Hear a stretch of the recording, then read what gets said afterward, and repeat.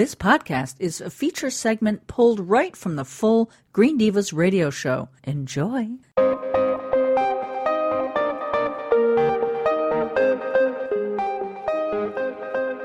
All right, well, this is really a big honor for me. I've been personally following this guy for many years, and if you haven't heard from him, crawl out from under your rock and check him out. He's really an advocate for so many things, and he's tying the need for environmental awareness with social justice and human rights in so many ways. Van Jones, who is an activist, he's an author. One of the books is The Green Collar Economy, which is specific to what we talk about here.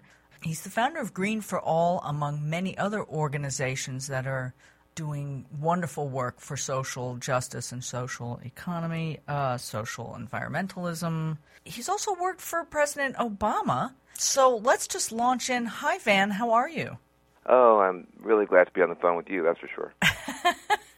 Well, I'm like stumbling. I'm like a little fangirl, You're a hero to many of us who very kind. Believe in the work that you're doing and the importance of it. So one of the things that we thought we'd talk about today was what's going on with Obama's Clean Power Plan. Well, I think it's probably the biggest climate victory that you never heard of. Right. Basically, over the course of the summer, the president revealed through the EPA new rules that all the big, dirty power plants are going to have to comply with to basically clean up their act.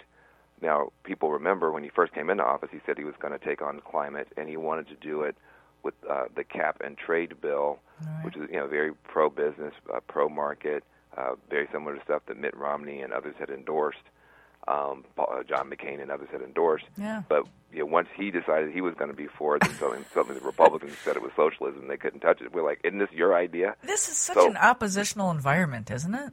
Yeah, very dysfunctional, very tribal. Yeah. Very tribal environment. It's weird, yeah.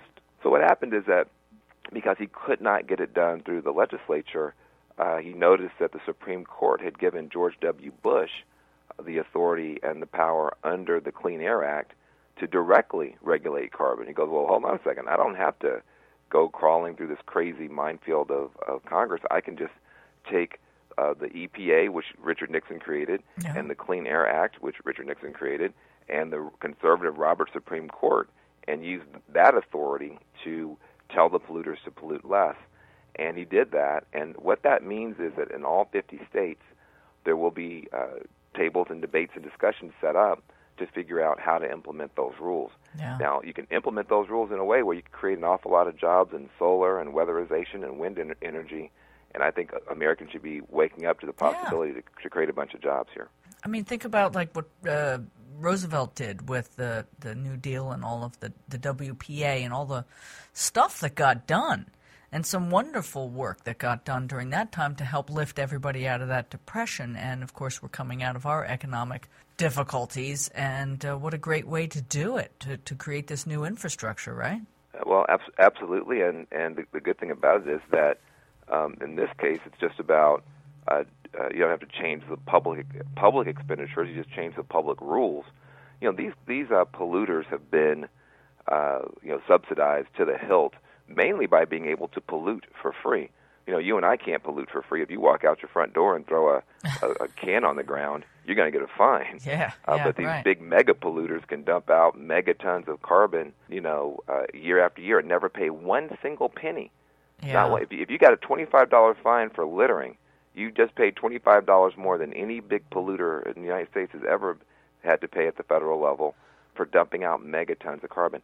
So the great thing about changing the rules the way the president has done is that without changing your tax payment, guess what? All these polluters have to say, well, crap, we're going to have to net reduce pollution, but we aren't going to reduce our energy production. What does that mean? You're going to have to be more efficient, and you're going to have more clean energy. That means solar jobs, solar contracts, energy efficiency jobs, weatherization jobs, contracts for that. So this is a huge opportunity. The thing that people don't talk about enough is that the green economy is the best pathway to more work, more wealth, and better health. Yeah. You want to start taking the asthma inhalers out of people's pockets. You want to start giving people contracts and jobs and putting people to work again. Just move in a clean energy direction, because that is going to be where so much of the job growth is coming. We're in the middle of a solar energy boom right now because the cost of solar has really just fallen through the floor. And so that's bad for the solar manufacturers because a lot of them got put out of business. But the solar distributors, the solar installers, it is a great opportunity for them. And any consumer right now, if you have a house that has a roof, which I think is most houses, you should be looking at putting up solar panels right now. The cost is just unbelievably low. Yeah, if not solar panels, at least a green roof. Sure, something. I saw your video of with the green roofs. That was a very cute and informative. I also was watching your video, your TED Talk on economic injustice of plastic, and it was a brilliant message about the people that are most affected by pollution, whether it's plastic or the carbon going into our atmosphere and causing more asthma. People often see folks fussing at people around having the plastic water bottles, and we all use them occasionally. I've been chastised or sometimes using them on a stage. You're up there, you're dying, somebody hands you a plastic water bottle. I'm not going to hit somebody in the head with it. They've already handed it to me. It's open. But it does create problems because literally at the point of the production, you go down to Cancer Alley down there in Louisiana where a lot of this plastic is manufactured. A lot of sick kids, a lot of cancer, and then where it's disposed of, you say, I'm recycling. I'm great. I'm recycling. Well, you should recycle. It's better than just throwing it on the ground or putting it in a landfill. But some of these recyclers are not that ethical, and sometimes they just ship them over to China, and you got kids just burning the plastic and melting it down, and they're getting sick. So it basically, listen, we all use plastic. We live in a plastic society, but you should try to use less of it. And I'm not going to be one of these guys. If you use one plastic water bottle, you're responsible for the destruction of the planet. Oh, it's impossible. I use them too if they hand them to me, but honestly, it's a bigger problem than most people know. I did this Rodale's. They had this challenge. They had a bunch of media people try not to use any new plastic for an entire month. It was plastic-free February. I was like, I'm in. Yeah, I hate plastic. I'm good. I got my glass jars, blah, blah, blah. I just became so painfully aware how difficult it is. I know that there are certain things. There's medical devices that require plastic, and plastic can save lives. But I think it's just it's almost like it's another resource, and we have to really be mindful about how we use it. I think that's true. One thing I'm so proud of, being one of the founders of Green for All. Not green for some. But we're green for all, and greenforall.org is a resource center for people who are really interested in this stuff.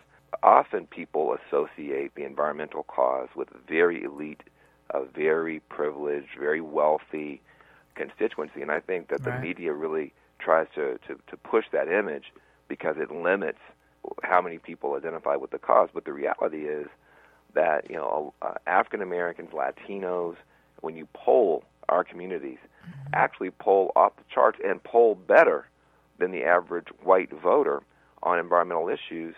In part because, frankly, we don't spend a lot of time watching Fox News and on some of these other outlets that confuse a big part of the white population. We're looking very, honestly at the facts and the idea that, hey, listen, we want to live in cleaner neighborhoods. We want to have cleaner air. We want to have cleaner water. And there's not a big constituency inside of our community saying, well, all that stuff is socialism and it's going to destroy freedom. And so therefore our communities actually tend to be much more supportive politically and also are much more open to solutions, even if you say that it may cost more to have clean air and clean water. African Americans and Latinos say that's fine. They understand the public health implications. So really the actual environmental movement is much broader than most people think. It's much more diverse than most people know. It's much more hopeful and optimistic than most people understand because people are looking for, nobody thinks if you're a Latino kid growing up someplace in Texas that you're going to get a great job in a coal mine. African Americans in Ohio thinking they're going to get great jobs on oil rigs. But all of those young people can imagine having a solar future, having a future where energy efficiency with computers is a big part. And we got to lift those voices up a lot better than we do. And Green for All is focused on that. Yeah, it's really an important piece that we've been trying to focus on more and more. And so I appreciate what Green for All is doing. And we as Green Divas and with our platform really are committed to trying to be more focused on that, because it is for all. So I'm watching videos kind of preparing for this, and I see that you get a shout-out from President Obama. I mean, how many people get a shout-out from President Obama? Well, he's a pretty generous guy, so I'm sure quite a few, but we sure were happy when he gave me one. Yeah, that was cool. Yeah. That was about your work with criminal justice reform. Sure. To me, it's all one struggle. It's all one fight. It's all one cause. We don't have any throwaway resources. We don't have any throwaway species. We also don't have any throwaway neighborhoods or nations or children either. Yeah. It's all precious. It's all sacred. When you have mass extinction of our sister and brother species and mass incarceration of our sisters and brothers, there's something wrong with our civilization. Something has gotten way off track. The United States alone is kind of still the center of the world economy, challenged somewhat by China, but still we're the main dominant force. As consumers, if not as producers, we are still producing 25% of the world's greenhouse gases and 25% of the world's prisoners, even though we only have 5% of the world's population. Yeah. Now, when you only have 5% of the world's population and 1 out of every 4 carbon molecules cooking the planet is coming from you, and you only have 5% of the world's population and 1 out of 4 people locked up anywhere in the world are locked up by you, and you're the land of the free, and you say you believe in America the beautiful. Well, wait, hold on a second. Yeah, what's how up much with beauty are we defending and supporting when we're messing up the whole climate? And how much freedom can you have when you have such a massive prison industry? Well, and so we fight the polluters and the prisons. Yeah, I'm so with you on that. It's very upsetting, and we could probably talk about that for another 20 minutes. But again, thank you for that. So what's the next big thing? What's your next big, exciting project that we want to know about? Well, I just want people to know that they can support Green for All, greenforall.org, in our effort to make sure that the Clean Power Plan, Obama's new climate rules, get rolled out in a way that really includes everybody, uplifts everybody. You can cut carbon a lot of ways, but I think when you cut carbon, you should cut poverty too. When you cut carbon, you should cut poverty too. When you cut carbon, you should cut hopelessness too, by creating more jobs in solar, more jobs in weatherization, more jobs in energy efficiency, more jobs in wind technology. And greenforall.org is a real clearinghouse for these efforts. And I'm so proud that Vienne Trong, who is going to be just a massive global ecological heroine, young attorney who just joined our team, and she's now running Green for All. And good. Well, we'll have to talk to her too. Yeah, she's amazing. So we're off to the races with Green for All. All right. Well, that's really exciting, and we will definitely be in touch as that progresses and hopefully speak with her. In the meantime, thank you again for all that you're doing, and hope you have some wonderful holidays. Well, you too, and thanks to you for your great work and lifting up the voice and giving people like me an opportunity to be heard. The podcast you just listened to was a feature segment pulled right from the Green Divas radio show. Thanks for listening. You've been listening to the Green Divas radio show. Be sure to look for this and other Green Diva Network podcasts on iHeartRadio, Stitcher, iTunes, Swell Radio, and Spreaker. Get social with the Green Divas on Facebook, Twitter, Instagram, and Pinterest. Subscribe to the Green Divas YouTube channel to watch them in action. And for all the latest good green news, visit thegreendivas.com. That's THE, greendivas.com.